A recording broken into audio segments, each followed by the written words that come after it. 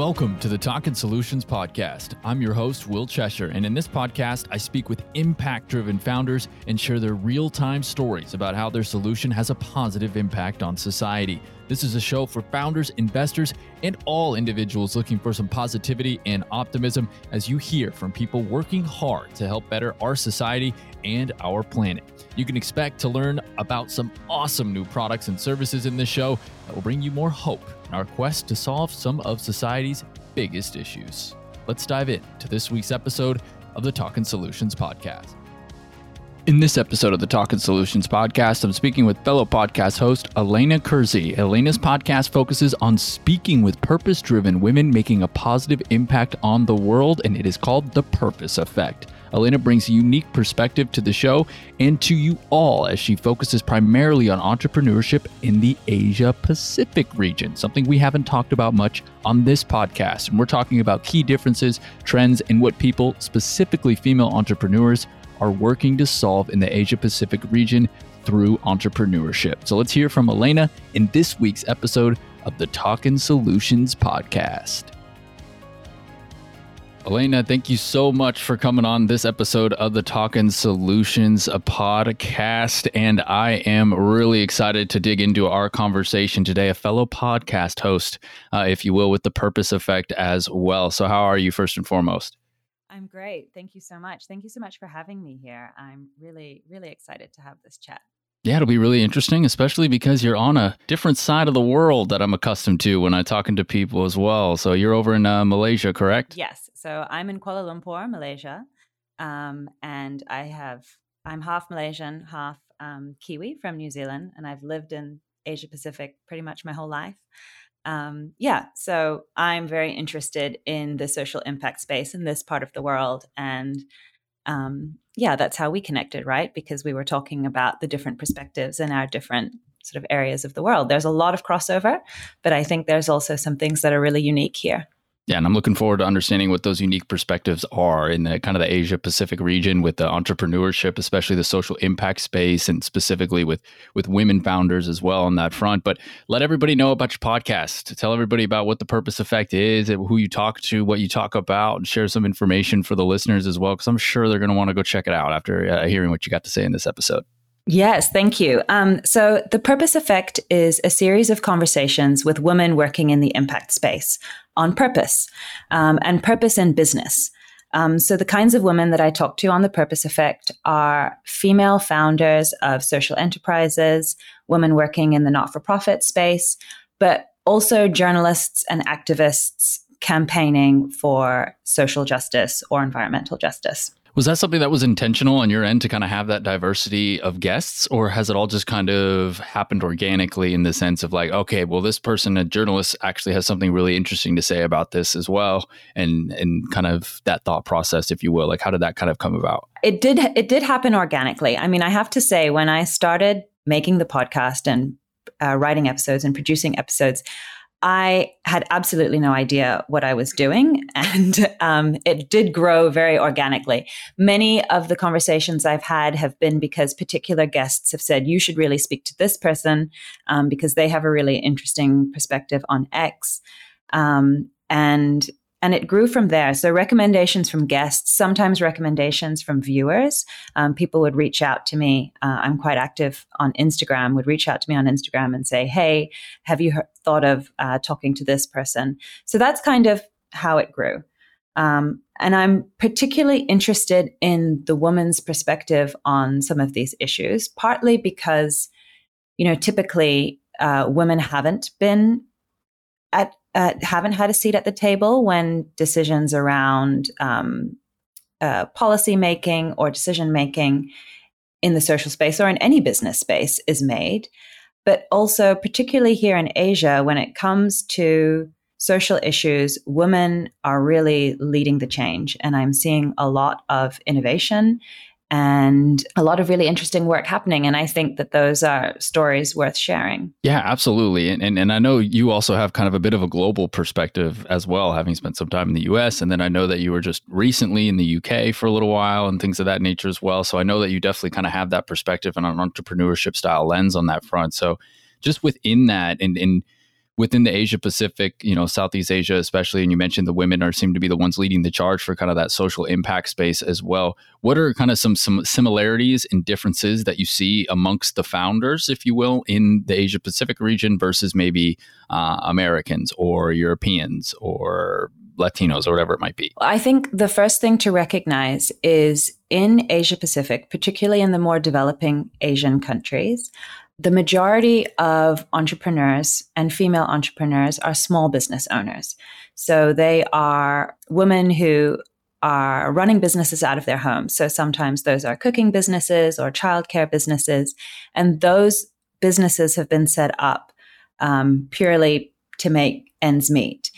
In Southeast Asia, in general, small to medium enterprises make up the majority of businesses. So 97% of all businesses in the region are in that sector, and they employ the vast majority of workers.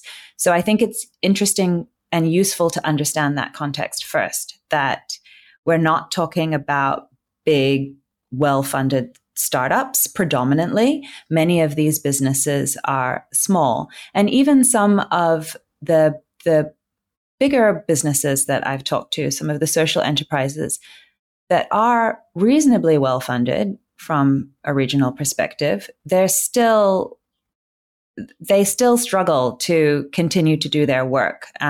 Many are very heavily reliant on fundraising, and COVID was really meant that a lot of these businesses took a big hit because fundraising from many sectors, private sectors, dried up. So I think it's important to realize that we're talking predominantly about smaller businesses. But I also think that is the space where we can see real change in the region, and that is the real opportunity. If these smaller businesses can be better funded or access more markets and more consumers, then you have the potential to lift a lot more people out of poverty. Yeah. And I would even say too, that when they are kind of that small, you can kind of get that more hyper focus on the local impact of their own individual communities, of the people that they might be working with in there. And then, that can inspire change kind of at that smaller level. And then maybe you kind of get a snowball effect. Is that at all kind of the case or the truth of it that you see, or am I a little off base there? Well, we certainly are seeing snowballing in certain places. For example, the zero waste movement in Southeast Asia in particular. I'll talk specifically about Southeast Asia because in Australia and New Zealand, I think the zero waste movement has been going on for a little bit longer. But here, I would say that the market leaders today in sort of zero waste and reusable products were entering the market around 2015, 2016. And at that stage, there was limited buy-in, I guess. The products, the zero waste concept stores and the zero waste products were a lot more expensive. So it was difficult to get buy-in. It was difficult to produce them at scale. But now it's becoming mainstream and driven a lot by young Southeast Asians. I think young, educated Southeast Asians really see the value in products that produce less waste, have less environmental impact, and products that are sourced locally. So definitely now we're seeing with consumer behavior, people are very conscious of buying products that are locally sourced and have a lower environmental impact and are not plastic, or if they are plastic, reusable. Yeah. And within the zero waste movement and stuff, a lot of the companies, I think as well, like I even hear some from America that target it there, because explain to the listeners a little bit that may not know, and correct me if I'm wrong here, but in Southeast Asia, that's where a lot of plastic ends up over there. A lot of waste in the ocean ends up over there that is really to the fault of the other side of the world and things of that nature over in the Americas and Australia. Kind of filters up a little bit, right?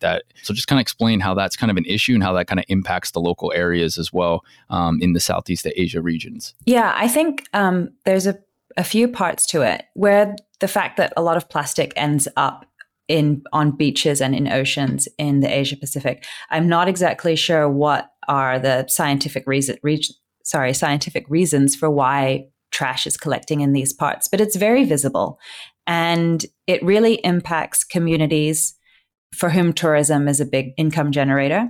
And there are many, many communities in Southeast Asia where tourism is really, really important. I mean, in Thailand, in Indonesia, here in Malaysia as well. So for those communities who are dependent on tourism, they want clean beaches. They don't want all of this trash to be deterring tourists.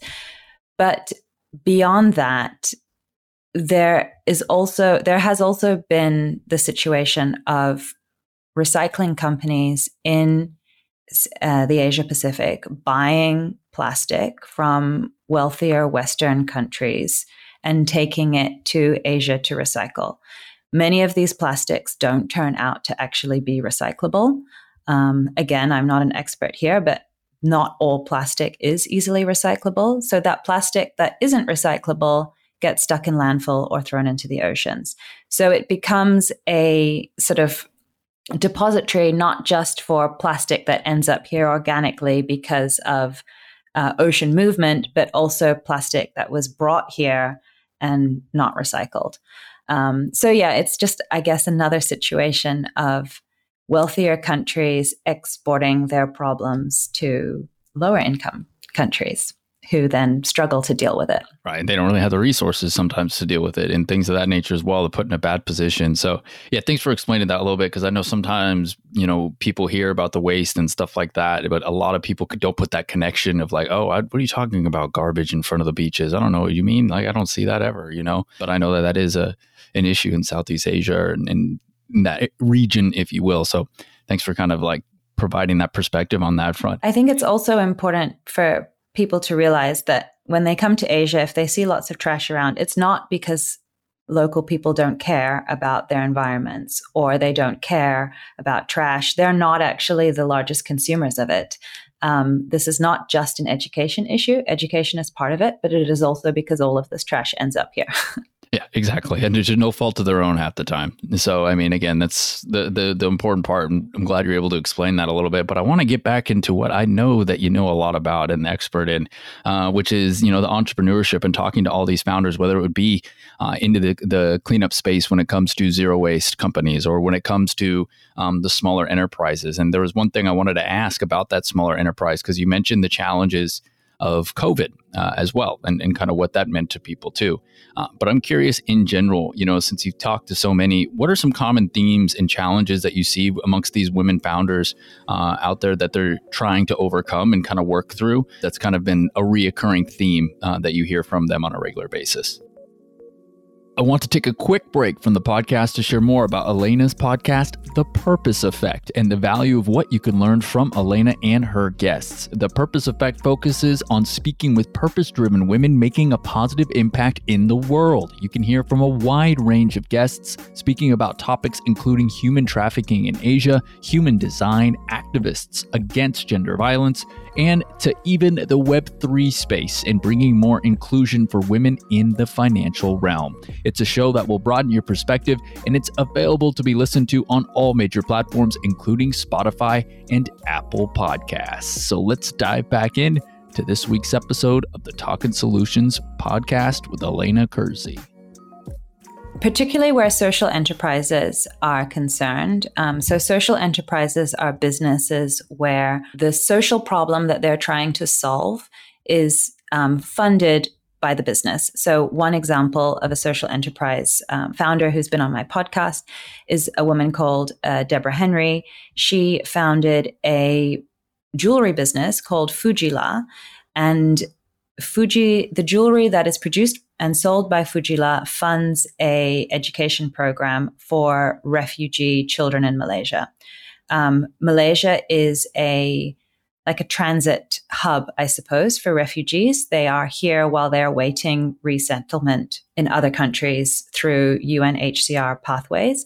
But while they're in Malaysia, they have limited access to public education and many public services. So Deborah has set up a school for them and also a higher education program, and the jewelry business funds that. Fujila was hugely dependent on private sector funding and donations to fund their education program. The jewelry business on itself didn't sustain it. So scaling your social enterprise to a point where it can actually fund the social work you're trying to do is a challenge.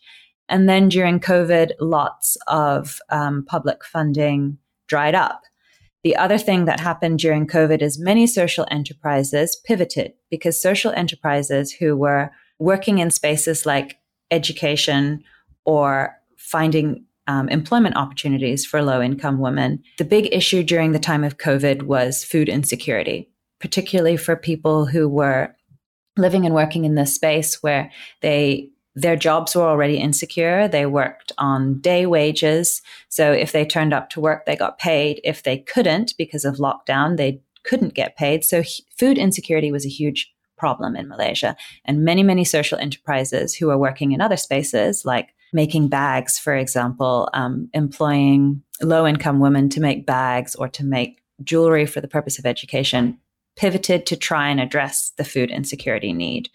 So that is one issue. Funding is always an issue for social enterprises, and funding to a point where you can scale your business so that it can be self-sufficient and it can fund the project on its own. Yeah. So when you hear about the funding and stuff, and you've mentioned that a few times and where it's at, where is that normally kind of centrally located? Is it in one specific kind of country? Is it in specific cities in each countries and things of that, or in each country, I should say, and things of that nature as well? Or where is that kind of source coming from for the most part? So there's definitely government support in a number of countries in Southeast Asia, Singapore, Malaysia, and Indonesia in particular, for startups to set up in those countries. So there's definitely government-backed incentives for people to establish businesses in these countries. However, the priority goes to tech businesses, not necessarily social enterprises or businesses at that smaller scale. But when it does come to VC funding and private equity funding, Singapore is really leading the region in terms of where those VCs are headquartered. Okay, very interesting. And then I guess on top of that as well, I mean, do you know much about, because I hear this all the time, a recent guest of mine on the show, Melinda Moore, in the women's health space, she has Coyote Ventures and they're really focused on women's health and investment in there. But, and one of the questions I asked was, oh yeah, it's interesting. I've never heard of a investment fund, focusing only on women's health. And she's like, well, yeah, that's because like 98% of the people in VCs are men. And I was like, oh, right. Yeah. Okay. No wonder. Of course, I wouldn't think about the women's health, right? And only 2% of the funding goes to women on that front. So in Singapore, is that a similar trend? I mean, obviously, historically, so yes, but is it a positive direction right now? Are you seeing kind of more money being allocated to some of these women founders and stuff like that? Or is it still kind of struggling through that overall issue where it's just kind of stuck in limbo type deal and no kind of progression? Well, I think it's still early stages. Certainly, we're seeing a lot more VC funds that are aimed at supporting female founders and funding more female-led businesses. So that trend is definitely happening, but it's really, really early stage. So it's difficult to see at this point what the impact is.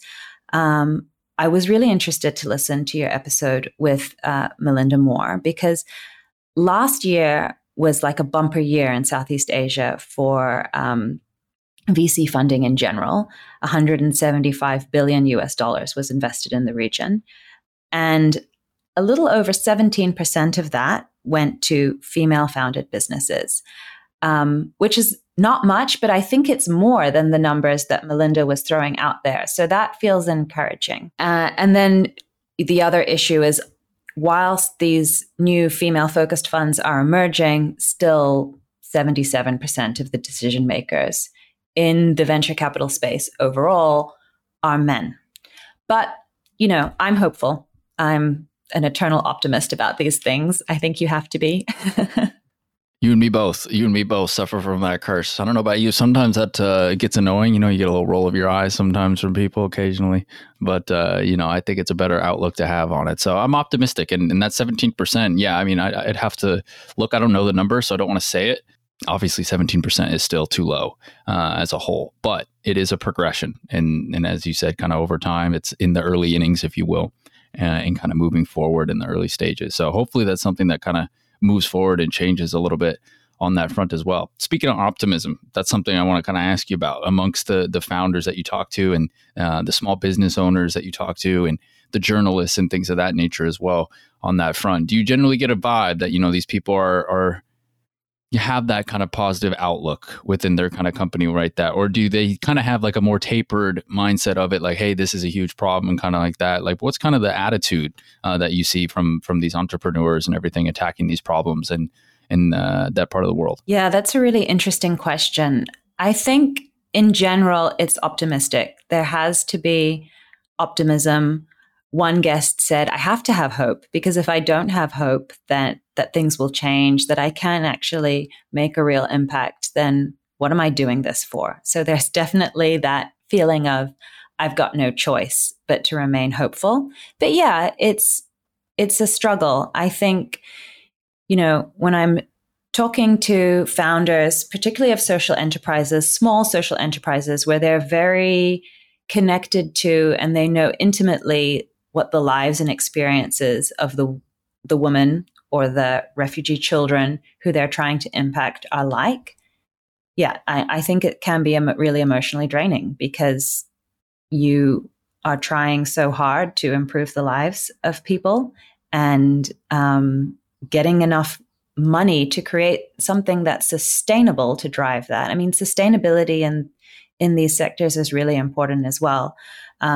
Relying on government handouts or grants is just not going to move the needle in the long term. You need to get businesses to a point where they can continue to fund and ideally even generate a profit for the projects that they're trying to fund. Right. I agree. It has to get to a point where there's some self-sustainability, if you will. Like it's great to kind of get that assistance to help and kind of get yourself going. But, it's another thing is coming in and trying to create a business model that's going to create that profit so that you can continue to go. And more importantly, show a model to other companies that they can follow and kind of create this little cycle that goes around on that front as well. So I think that part's equally as important too. Within that as well, Elena, I'd be curious to know too, because we've talked a little bit about the region as a whole. Do you find specific countries that kind of get more innovation or enterprise more than others within that area? Or is it kind of like a tier group where you have like a couple countries in it, tier A, tier B, tier C type of thing? Yeah, that's also an interesting question. I hadn't really thought about it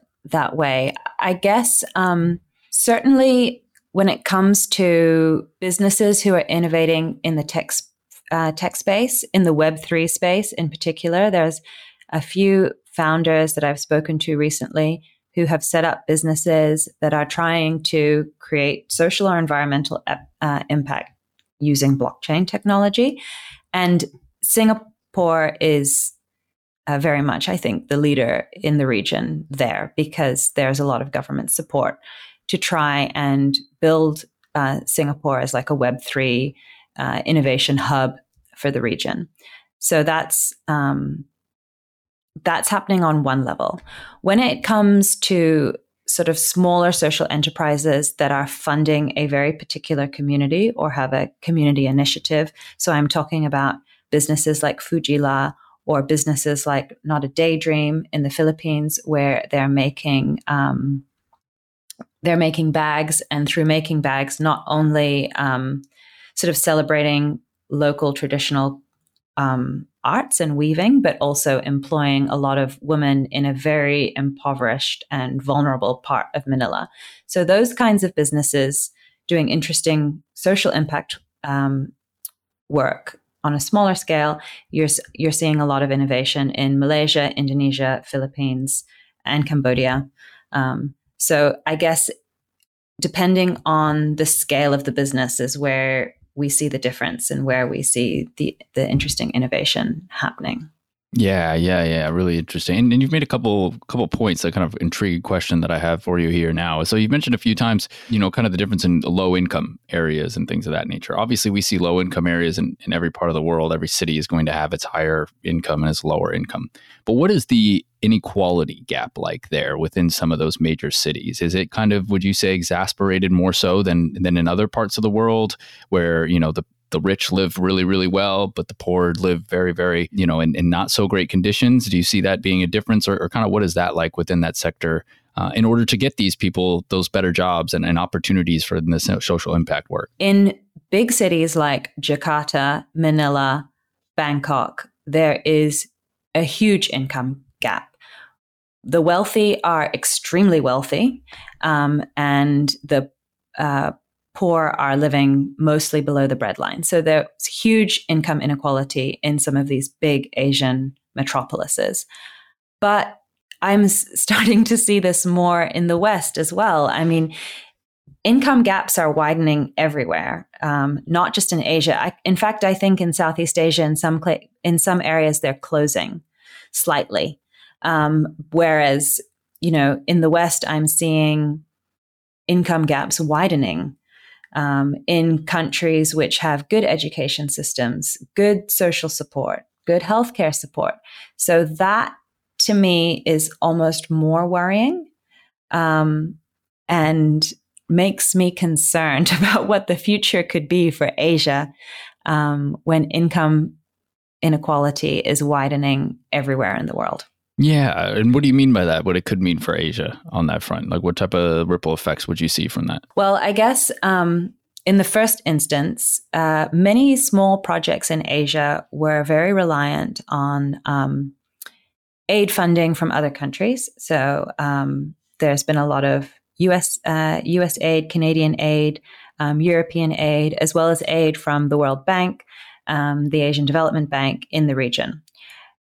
It could be difficult if income inequality increases in the West for those governments to continue to be able to pledge the same amount of funding for projects on the other side of the world.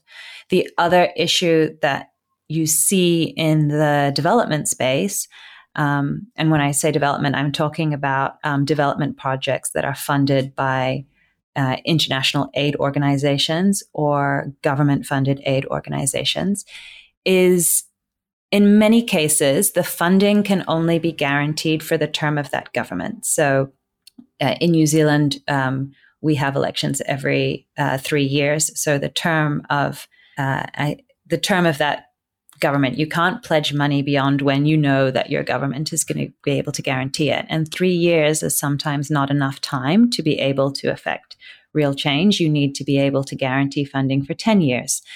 And I think that could become increasingly difficult. Yeah, that's a really interesting perspective and point to that as well that I haven't really thought about on that front too, because how it can be correlating like that in 3 years it's not enough time. You don't even really know if it's going to work at that point. I mean, you can see kind of trends, but there's not enough really data to see what exactly is working, what's implementing, what things can be improved on, iterating, and things of that nature as well. So that's an very intriguing thing in that front in terms of the government reliance on there too as well with the outsourcing and everything. So interesting front. And you make a great point. I mean, the West is certainly seeing a big gap in the income inequality. I mean, we see it right here in the US. I mean, I look at the city where I grew up in the city of Seattle and things of that nature as well.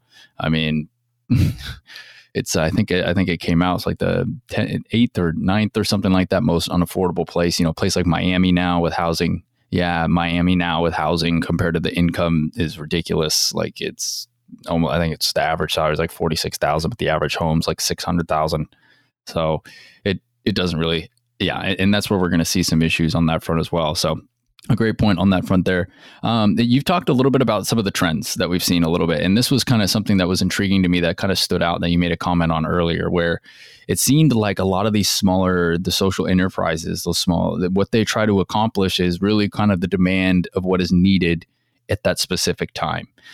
They seem like they're very adaptable in what they do, and they're very open to kind of pivoting and things of that nature as well. Because you had mentioned the one thing where they found that food insecurity was an issue. So then they immediately went to food insecurity. And then there was the company with the refugees. And it seems like they're kind of covering all sorts of angles, but you see the different kind of pivot. Is that kind of true, or that they're pretty adaptable and flexible in their solutions?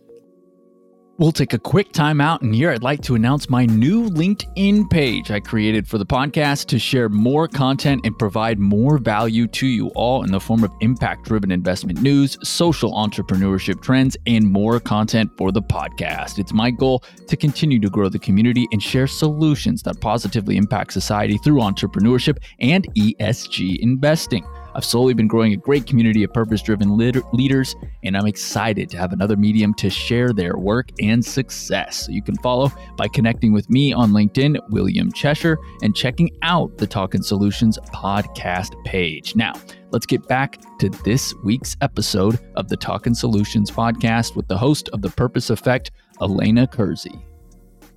Yeah, I think so. They're small, they're lean, and they're able to pivot and innovate quickly. But I also think it's important to recognize that this happened because of a global pandemic, which changed everything about the way many businesses operated, and many businesses, even in other industries, had to pivot, had to change the way they operate. Yes, definitely. I think many of these businesses operate in a really lean and flexible way, which allows them to be quite innovative. But I think in general, there's this spirit of innovation here in Southeast Asia and in the Asia Pacific in general. Many industries haven't had a lot of support from government. It's been difficult to scale things up. And there is a culture of small business operations, which I was talking about earlier. So I do think that there's a little bit of a culture of, see a problem, fix it, see an opportunity, grab it. In New Zealand, we'd call that number 8 wire mentality. When you don't have much, you just use what you can and try and fix things or solve problems. So I think we get a lot of innovation that way. And one thing that I thought was really interesting, one particular really small innovation that I wanted to highlight is there was a woman who she actually founded 2 accessories brands. And she is based in Kuching, which is in Sarawak, which is part of the Malaysian side of Borneo. And Sarawak was hit really badly with COVID. The case numbers in that part of Malaysia were really, really high. And food insecurity was also a big problem for all of the reasons that we talked about earlier. But what she did was she managed to fundraise a lot of money for food boxes, but she also convinced a lot of businesses, including supermarkets, online supermarkets, and businesses like hers, accessories businesses, which were not operating in the food space at all, to put food boxes as products in their e-commerce sites. So she understood e-commerce. So she said, you can very easily just put this box there. When you go through your checkout, a little notification pops up. Would you consider donating 30 ringgit, which is about $8 US dollars, for a food box that will feed a family for a week? Many people would. And it was a very quick and easy way to direct funds from a consumer who probably wouldn't go out to donate, might not go out to donate in another way. It's a very easy way to do that. And I think making it easy for people to make that decision was very, very smart. Oh, genius. I think that's fantastic. I mean, I think convenience is everything for the most part when it comes to consumerism, right? Like, it's one of those things where I think a lot of people aren't intentionally good. I mean, I think a lot of people would donate if they were prompted to donate. It's just they're not.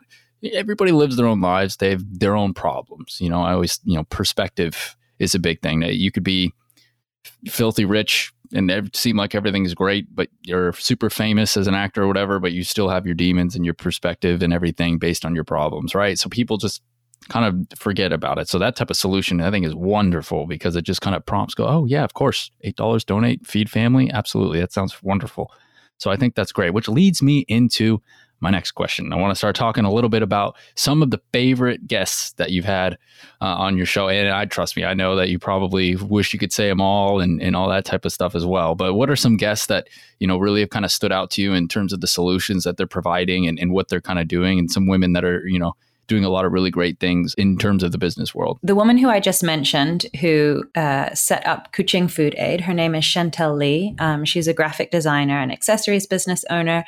And she basically, through placing these food boxes on her e-commerce sites and convincing other supermarkets and other brands to do the same, has basically built a not-for-profit called Kuching Food Aid, which now has brought local government, private sector, big private sector businesses, so conglomerates that own supermarkets, as well as property developers and NGOs together to try and solve social problems in that part of Malaysia. So I think that is amazing that she is an extremely persuasive person and she's an extremely engaging person. And if you listen to her talk, you will understand how she has managed to do what so many people have tried and failed to do, which is bring these people together in a room and actually get them to work together long term. So I think that was extremely inspirational. Another business which I thought was really exciting is a business called Investera. Investera is an investment education platform. And the goal of Investera is to change the face of investing, starting with growing more and educating more female investors. So I think that is exciting to see a business like that is very rooted in Asia Pacific and talks a lot about Asia Pacific investments that someone like me who lives and works here can make.